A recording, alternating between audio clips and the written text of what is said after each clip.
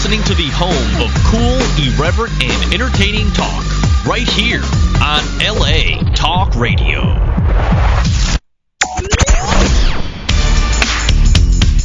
You're listening to The Art of Love with your host, Lucia, right here on LA Talk Radio.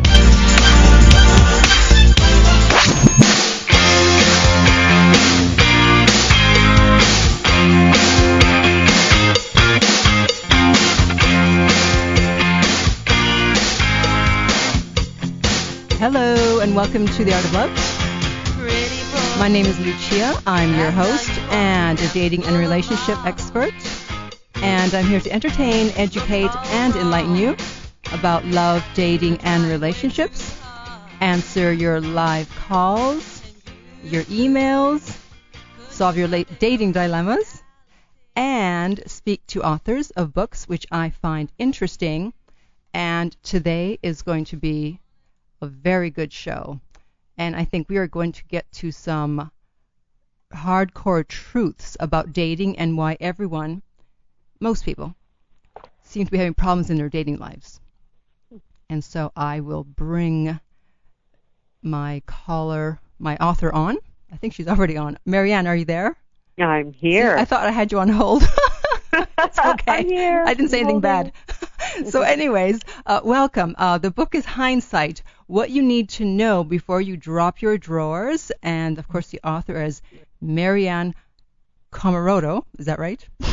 Comaroto, yes. Comaroto. Because I know how to pronounce it in Italian, which would be Comaroto.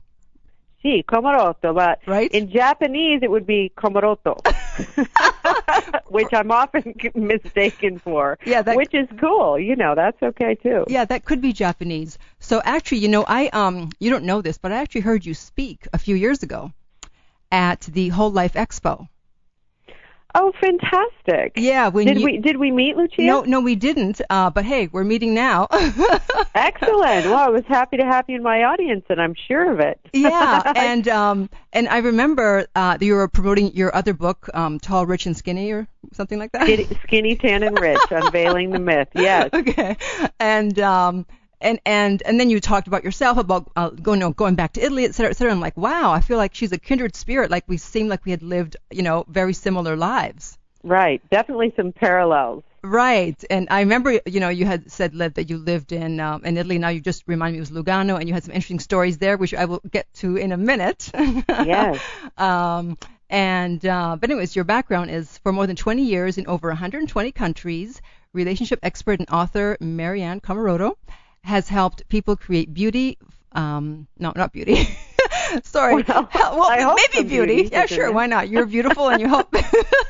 Thank you. You've also created healthy, fulfilling, sustainable relationships. Maryanne is an in-demand guest on TV and radio talk shows. Her own weekly live radio show reaches millions of listeners around the world. So welcome.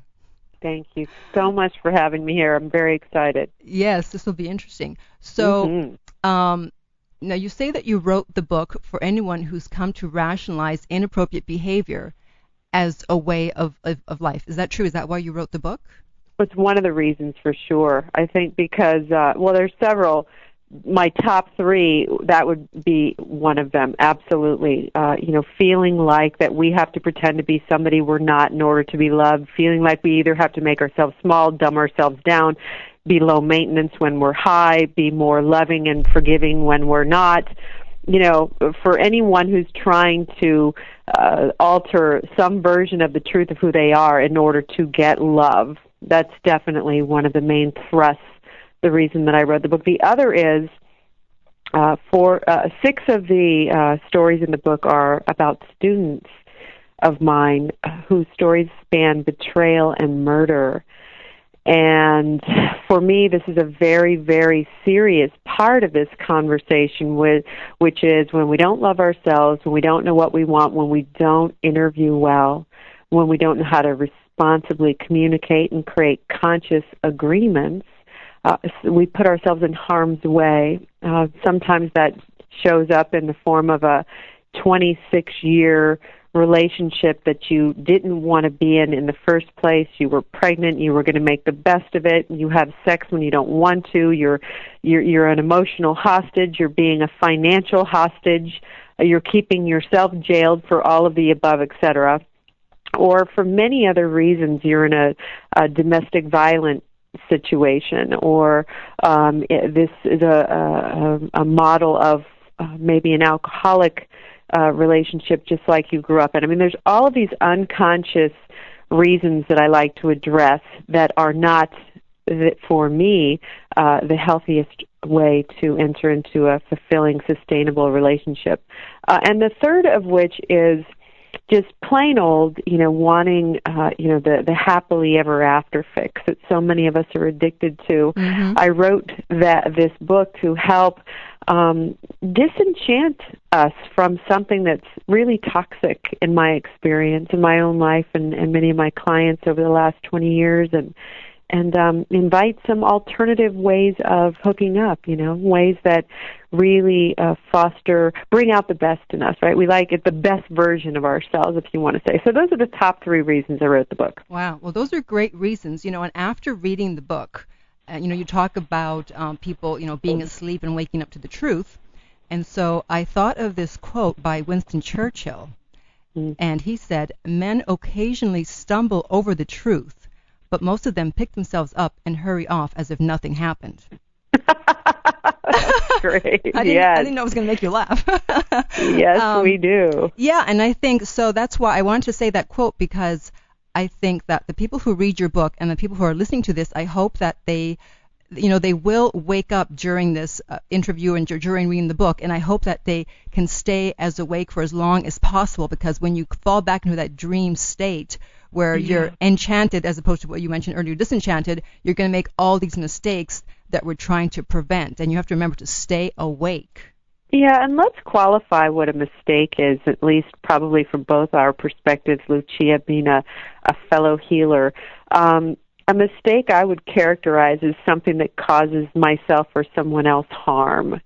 On a scale from a paper cut to open heart surgery, there's certainly varying degrees of harm, but not a mistake from the standpoint of a way to beat ourselves up or separate ourselves out, living on this very sort of moral path. I'm not interested in that. Yeah. I'm interested in making the distinctions between having a soulful, healthy, fulfilling relationship versus one that, we do ourselves harm, repeated harm, or including other folks in that process. A dangerous, potentially life-threatening process, yeah?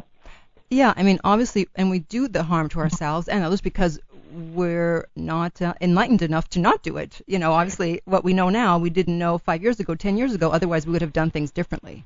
Right. Well, one of the things I really enjoyed about the process of writing this book is I tried to remember all the different places I've been in my life, my own levels of awareness, however fleeting they felt at the time, and I tried to write this book from the kind of some absolute truths, if there are such things, right? Mm-hmm. And truths that could resonate and even penetrate the greatest degree of unconsciousness for anybody.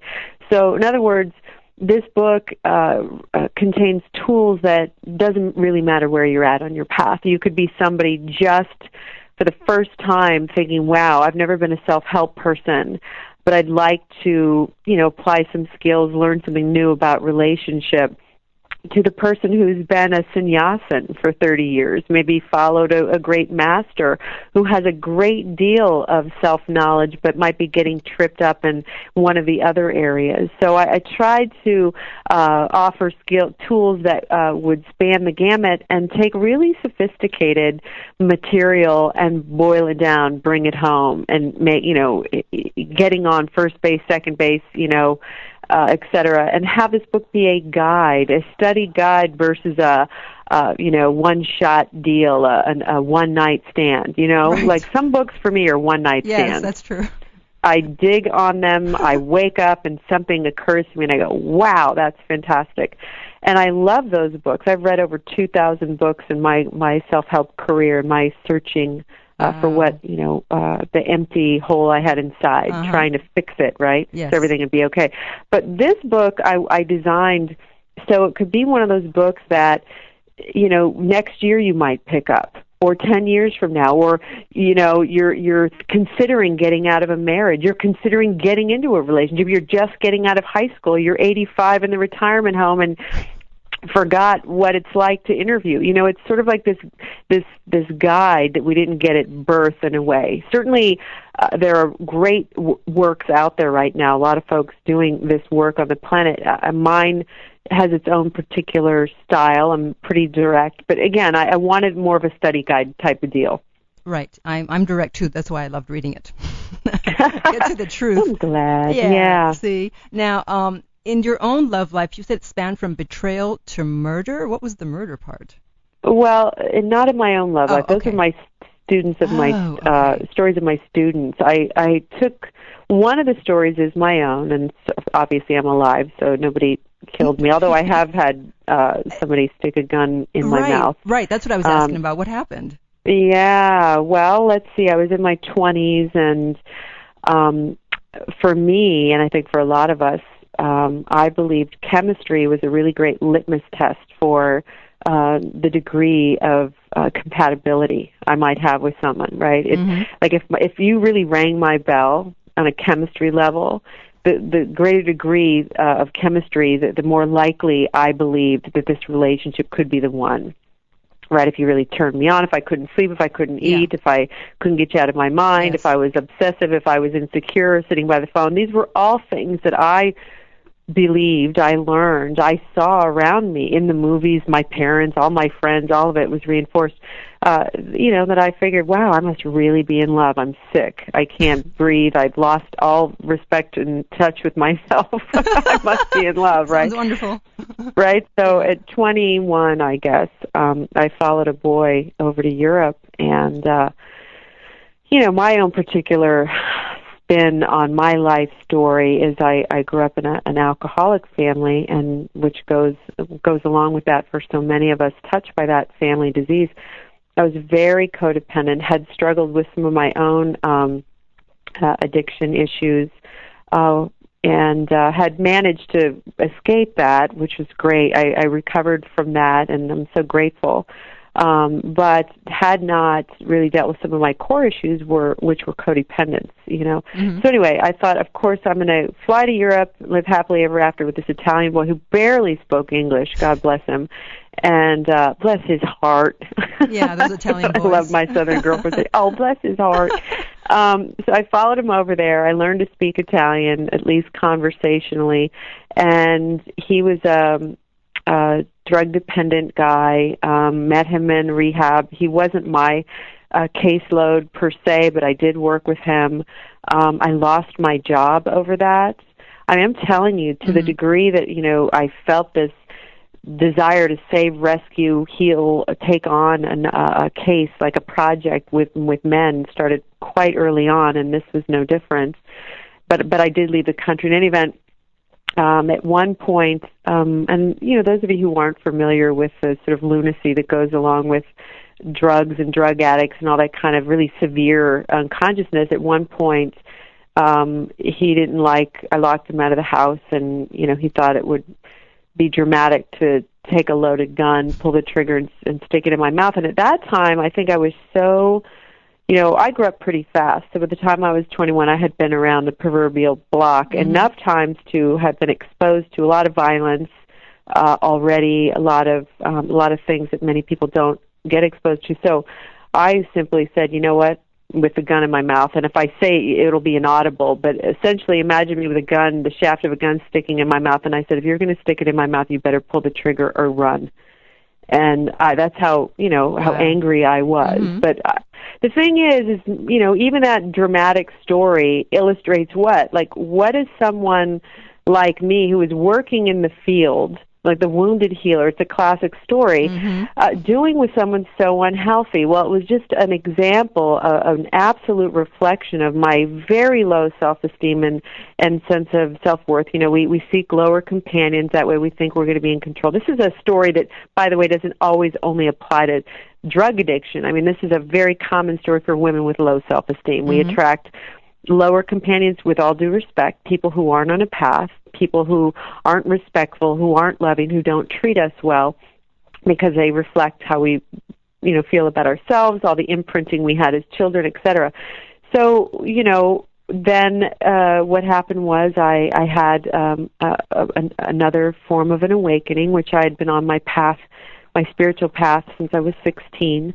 I had another opportunity to wake up and deal with some more codependent issues. I left that relationship. I was escorted back to the United States in a very dramatic way. Wow. With my, and was like, wow, okay, I don't think I want to do that again, right? So my next relationship, I thought, I'm not going to do the alcoholic thing again, right? And so I got involved with someone who had a sex addiction, which I didn't even know what that was. So, I bring up these things just because from unconsciousness, and when we haven't healed ourselves or taken care to really feel, heal, and deal with our core issues, life always only ever reflects what our highest truth is. So it's not even to say, if you're listening out there, that you can do a lot of work on yourself and still be attracting people that you're scratching your head thinking, wow, how did I attract this? I love myself. I like myself. I don't mind spending time alone. And here's this guy, who, like I just saw that on the Oprah show, the guy gave me AIDS. Wow, how did I miss that? You know what I mean? So this is a really serious conversation, and it's not a rhetorical question, Lucia. How is it that we can be who we are, armed with some tools or, some self-respect and attract these situations? Well, here's my simple and clear answer to that.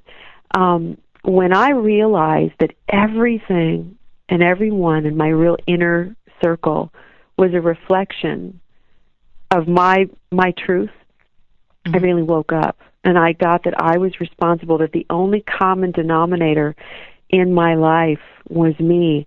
And I really took that to heart and just took it on a whole other level and dove in with even greater fervor. Certainly not a smooth road ahead. I've definitely taken the scenic route to relationship enlightenment. We all have. I'm a little slow, but when I get it, I really get it. Right, me too. But I really got that. I really got that truth that if I want to create something outside of myself, I need to attend to it inside of myself. Not the answer I wanted to hear, but I knew the truth of it. And then what I realized is, like most people on a path, we stay awake to the degree that we practice, that we've got a daily practice, right? Because otherwise it just sort of, that awakened state only comes around usually through pain or some kind of suffering, versus a conscious effort to stay true to what's most important and most real for us. Right. So you mentioned that you have to love yourself before you can truly love someone else and be loved back. And, everyone always says that, love yourself. But can you give some concrete examples of what that looks like? Because, what does that look like? Absolutely. As a matter of fact, the first tool in my relationship tool belt is the mirror, and it represents self-love. So, yes, while we illustrated the idea, the concept, the context for health, becoming internally referenced versus being externally referenced, what that looks like specifically, the number one thing for me, and I've interviewed a lot of awakened masters that are roaming the planet today and teachers and so on, is, and I'm going to say it real simple, it's having a daily practice of self-care. Mine is, I have 7 essential truths that I live by. I listen to my body. I put good things in my body. I move my body. I put only good things in my mind whenever possible. I surround myself with supportive people. I keep my eye on the ball, and I pray for guidance. That's my daily practice. And when I'm out of whack or left of center or fallen off the horse, one of those 7 things for me I'm not attending to. So it's real simple for me. That's how I love myself.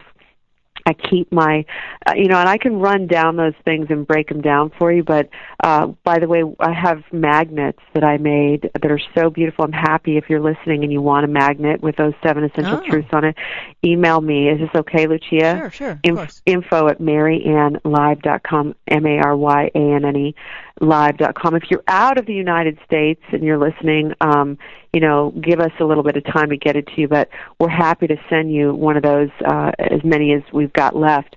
That is how I love myself. That is how I teach my students.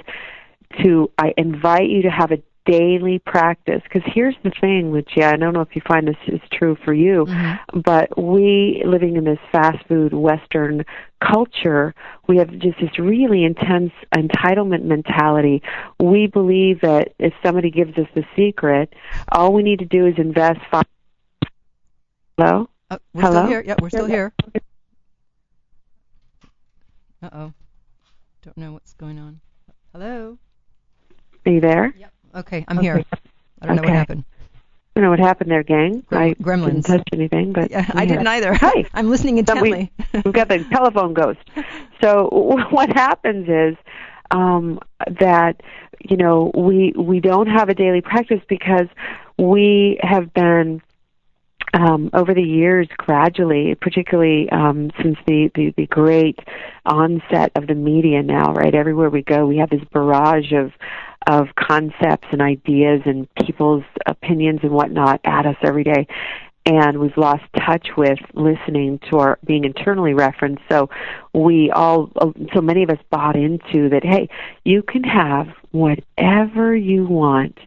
All you have to do is write it down and intend it, and then God will just bring it to you. So the funny thing is so many people out there have figured out by now that that's not the secret. That the secret, part of the secret is about intention. It's a really huge part, and it's a physics law. But the other part is doing the work to be a clean vessel to receive, right? To receive, to love yourself enough to feel worthy enough, because otherwise the gifts won't get to you, and if they do, we'll destroy them. Look at the last really great thing that came into your life, or a relationship even, and if you don't love yourself, you'll destroy it. You'll drive the person away. You won't believe they love you. You'll start a fight. That's what we do. The system, we're a system, a human being, a body, mind, spirit system, and a system reorganizes itself to the highest available truth. So it doesn't matter how many affirmations you have or how many intentions you have set. If you really believe you don't deserve this, it doesn't matter how much you want it, it will elude you until we do the real work, which is the first step. And everything's predicated on that. All the masters have said it. I didn't make it up. It's just one of those resounding, irrefutable truths, So it's not a cliche. Like you said, it's the work. If you don't believe you deserve it, then how do you change that mindset?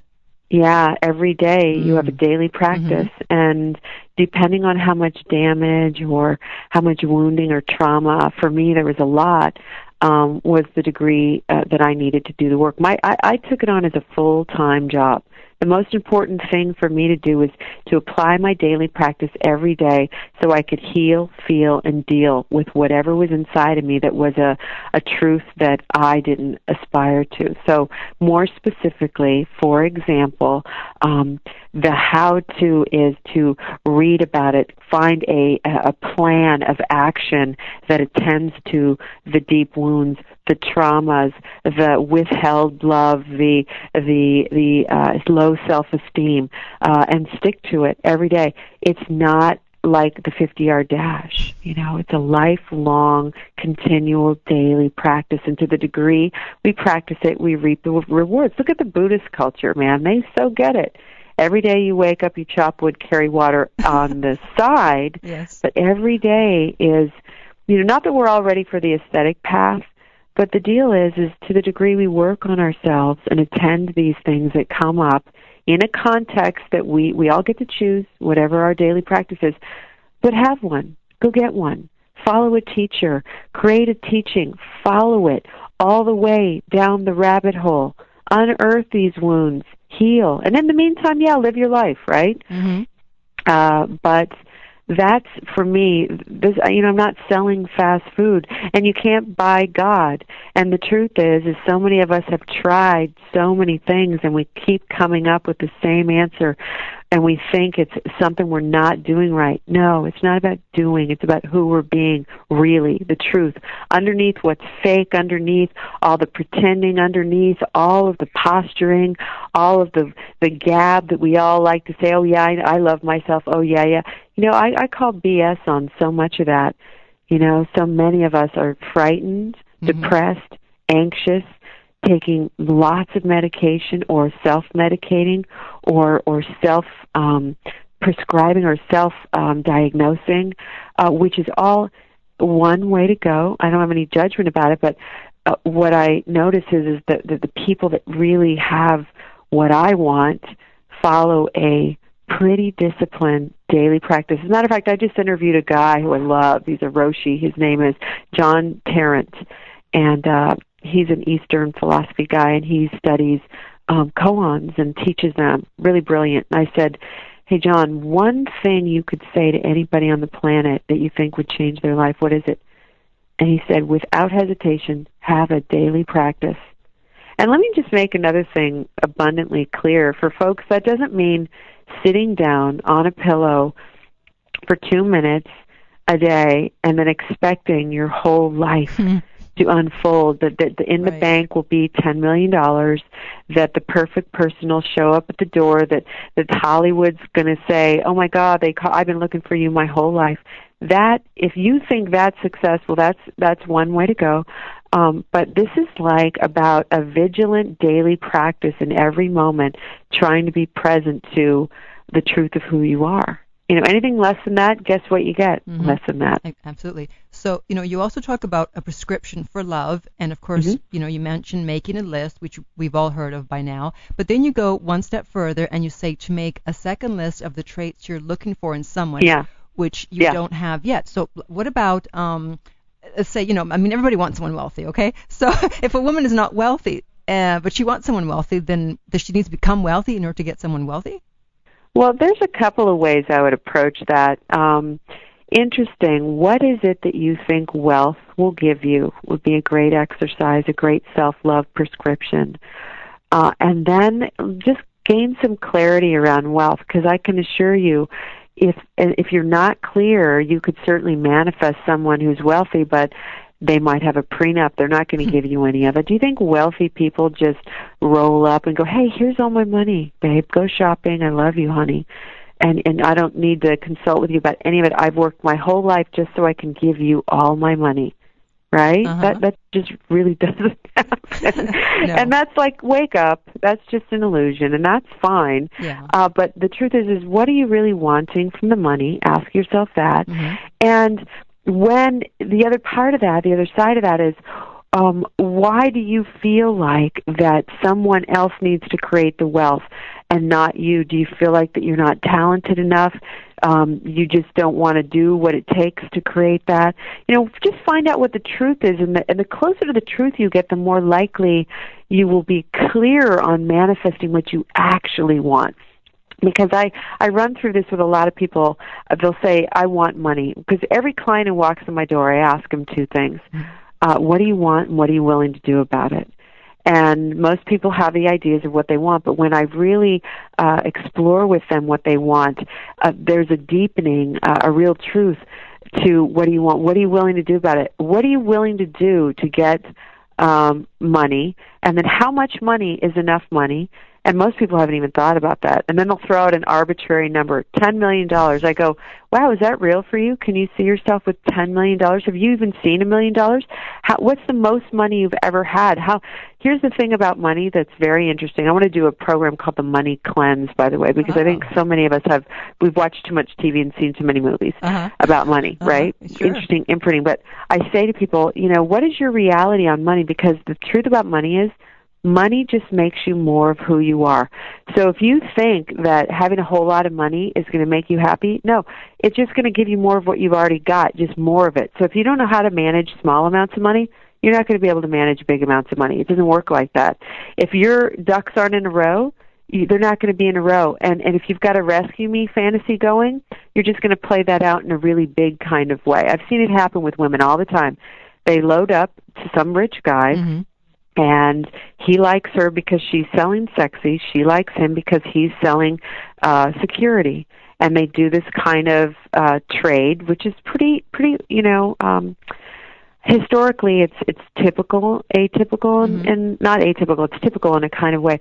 But ultimately, in unconsciousness, whatever brings us together will bring us apart. So the invitation is just to explore, really look at what about what money do you want. And the last part, the way I'll answer the question, Lucia, is to say, it's really beautiful when you take a look at your relationship with money, your fears about it, your hopes about it, how your parents were with money, and to heal up some of that too, because when we do, we create more flow in our life, and we become less likely to put the pressure on our relationship to create for ourselves what we actually could create on our own. And then we bring that strength to partnership versus a kind of dependence. Does that make sense? Oh, absolutely.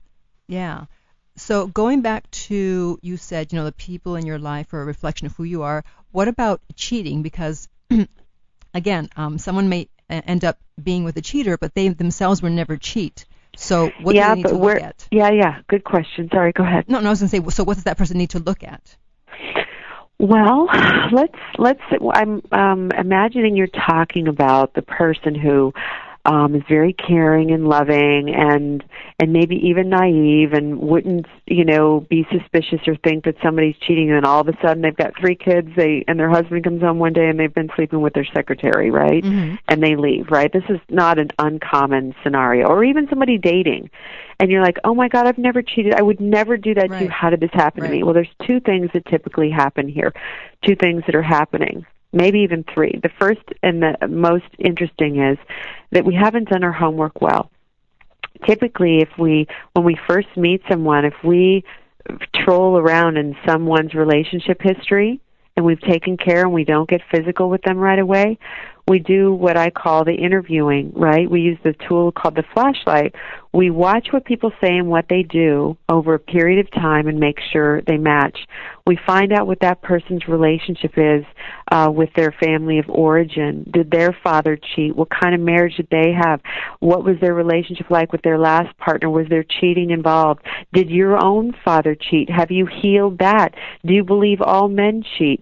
We have to look at what our beliefs around it are, because whatever we believe about it will draw to us. So it's not like this sophomoric idea that if he cheats, I cheat.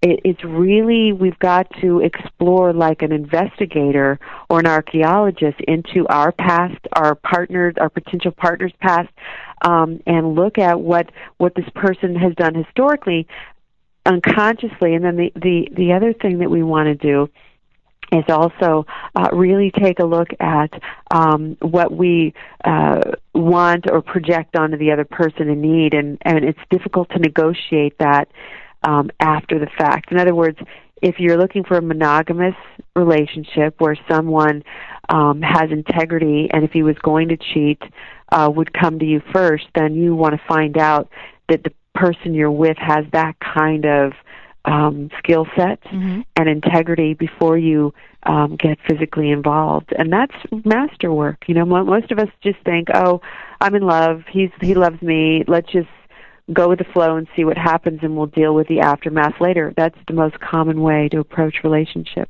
Did that answer your question? Yeah, and it's probably the worst way to approach relationships. Yeah, it is. It's not. If I were a betting person, it's not a place I would hedge my bet.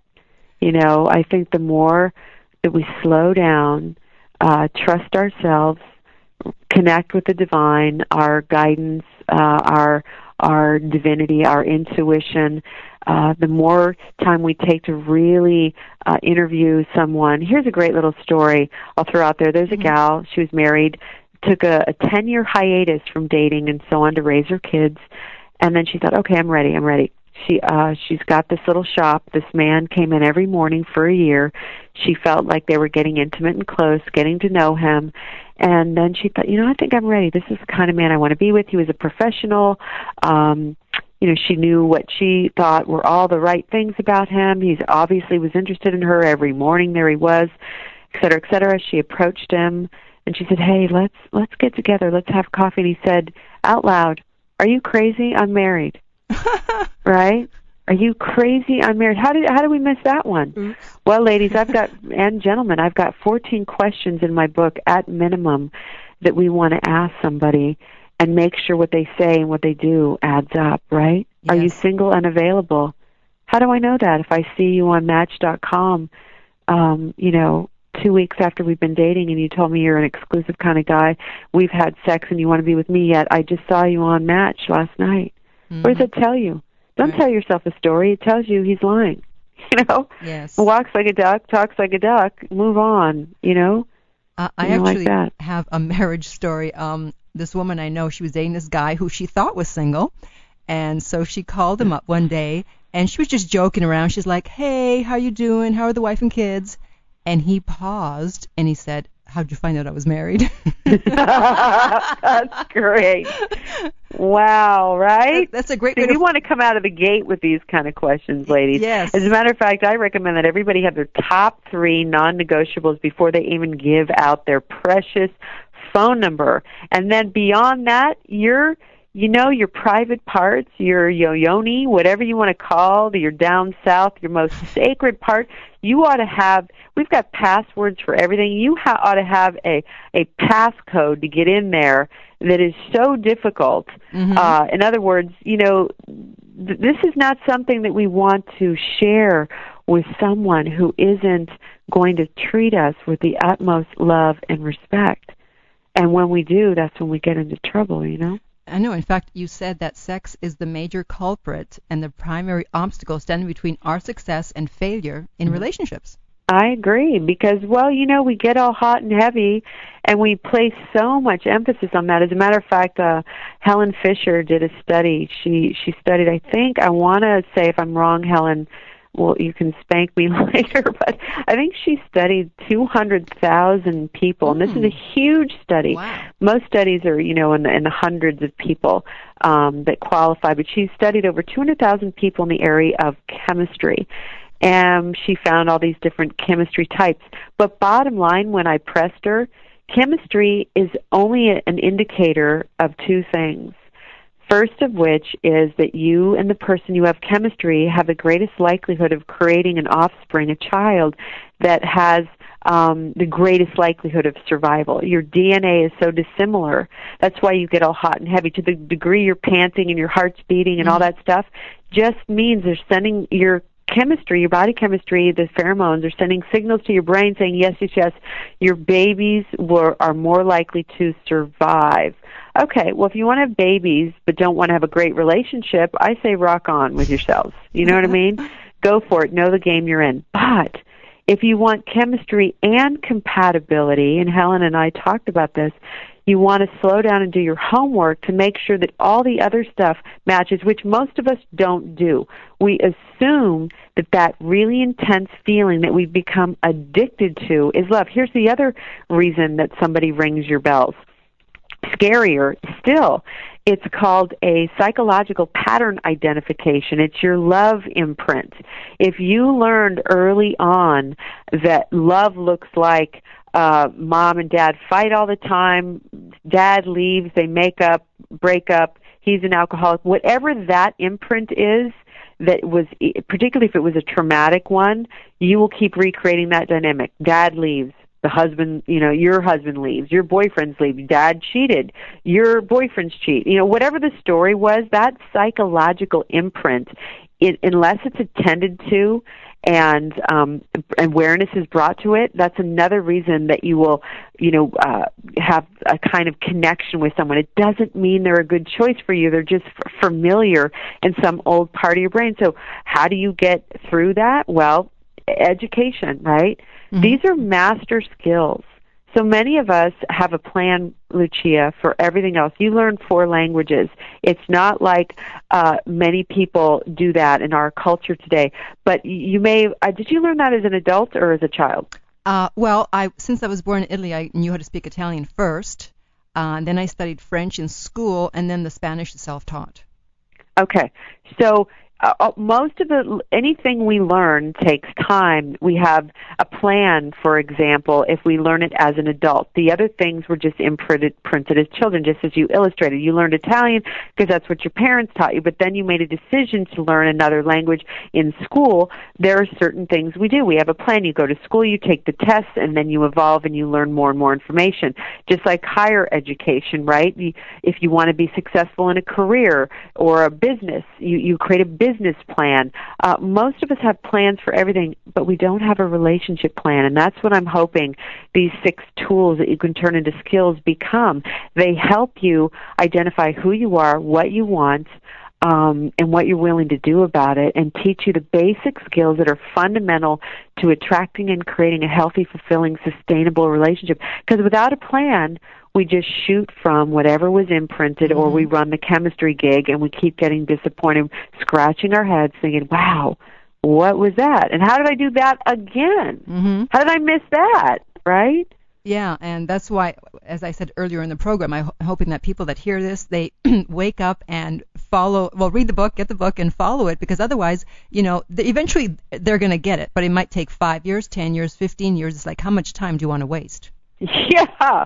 What's it worth you? For me, at some point, I thought, I want the good stuff, and I'm not willing to settle.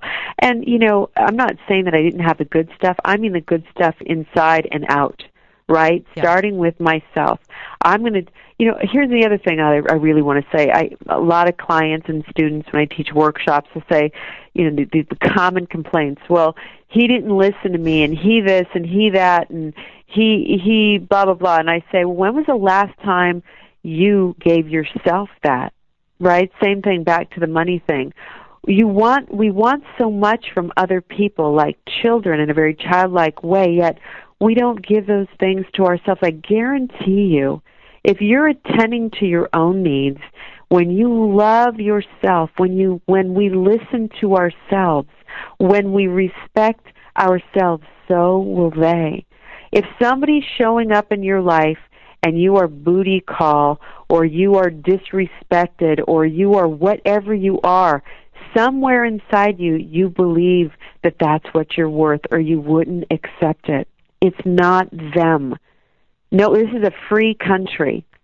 Yet we find ourselves imprisoned by our past, by our programming, by our lack of education in this area, and that is my greatest passion, is to help educate us. So like you said, Lucia, so we don't have to waste our precious time in a relationship that doesn't serve either one of us, bringing children up who are getting modeled this way of being in a relationship that is so unfulfilling and unhealthy and toxic. Yeah, in fact, you just mentioned the compass. Well, the tool you were talking about, the compass, is, the blame game, because it's so hard to look at yourself and see how you're treating yourself to understand that that's why the other person is reflecting that back to you. Always, only ever. Yeah, that's exactly how it goes. Yeah. And it's not an easy pill to swallow. I know it's painful and uncomfortable, and I'll tell you, I can remember many times, particularly when I was most devoted to, quote unquote, loving myself and really devoted to being internally referenced. I didn't want to spend one more moment in my life waiting for him to do or not do something that would bring me joy. In other words, I didn't want my joy predicated, my safety, my security, my happiness predicated on anyone outside of me ever again. So I sought the one thing that no one could ever take away from me, no one could negotiate from me, no one could, with one sentence end the relationship. I was looking for the alpha, the omega, the thing at the foundation of everything, and that was me and my relationship with the divine. And I sat on this beautiful pillow that I had and sat with myself. As corny and cliche as it sounds, it was not. I sat with myself, I listened to myself, I cried, I held myself, I loved myself, I pet my own head, I took myself for walks, and I honestly, not just once, on a regular basis, I gave myself with full abandon the time and attention and love and devotion. I even married myself, Lucia. Mm-hmm. I had a wedding ceremony way before. I've heard a couple of people over the years talk about this. This was years ago. I had a ceremony. I bought a ring. I made myself a ring. I wrote vows. And it was absolutely divine because I knew in every fiber of my being, to the degree, if I ever wanted to be in a great relationship, that I was going to have to, for real, give myself what I wanted. Or, here was the scary part, I knew I would just attract the same thing I'd already had. So I got off that bus and got on a different train and headed towards, the inside-out version, the as above, so below. And I even said to myself, hey, okay, God, if it's me and you, this is the best it gets. I had a purpose. Remember I said keep your eye on a ball? Mm-hmm. My work has been purposeful, soulful. My friends, my relationships with my family, I've done my best to heal, feel, and deal with those. I try to keep everything current. My beautiful child and I have a deep, rich, fulfilling relationship, and my life was good. And the relationship that eventually did come along was just a bonus for me, and still is today. He's a blessing. He's not the love of my life. I am. And vice versa. Wow. Very well said. Talking about earlier asking the questions, a few months ago, I would have been one of those people who had said, oh, no, I can't ask these questions because then he'll think I want a relationship. But right. That is hilarious, right? Because we're not supposed to want a relationship. We're just supposed to, oh, no, we'll just tiptoe along, la, la, la, and hope it happens. And but then, some things have happened this year that really woke me up and shook me up. And now it's like, I can't wait to get out there and start asking, hey, are you married? And are you looking for a relationship? Yeah, and this isn't the Spanish Inquisition. It's so funny. These poor guys are out there going, geez, here's the deal with guys. They're pretty straightforward for the most part, depending on the wounding and so on, like all of us. But one of my girlfriends told me a story that I always use as an example. She knew she was ready to get married and have kids. And so she decided, like I did when I wanted to be in a relationship, to create a plan, and out of integrity, after she had dated, and if she felt like she was going to get physical with someone, she made sure to have the following conversation. Hey, I'm really enjoying our time together. I want you to know I want a family and kids. It's not like it needs to happen today. I'm not even sure that's with you, but I want to know where you're at with that. And interestingly, of the two guys she was dating, one of them absolutely was completely not wanting that at all for himself, which was fine. He respected her honesty. The other one absolutely wanted it. Neither one of them was the man she married just a year later who showed up, and they've been together for 26 years. She's one of my dearest friends. I respected that about her, and it's a self-esteem issue. She didn't fake it. She didn't use sexy to trap the guy. That's another thing women do. Mm-hmm. We think that we'll use sexy on them. Look at ladies. That's the oldest trick in the book, and for every sexy you're doing, there's 10 women younger, cuter, faster, and harder than you are, and they're going to be right behind you running sexy. So if you think that's your trump card, I highly recommend you find another investment, because that's not going to make the long haul. Eventually, everybody's ass is going to start sliding down their leg, and we're all going to get wrinkles. And if you want to go into the twilight years, you got to have you got to bring your A game.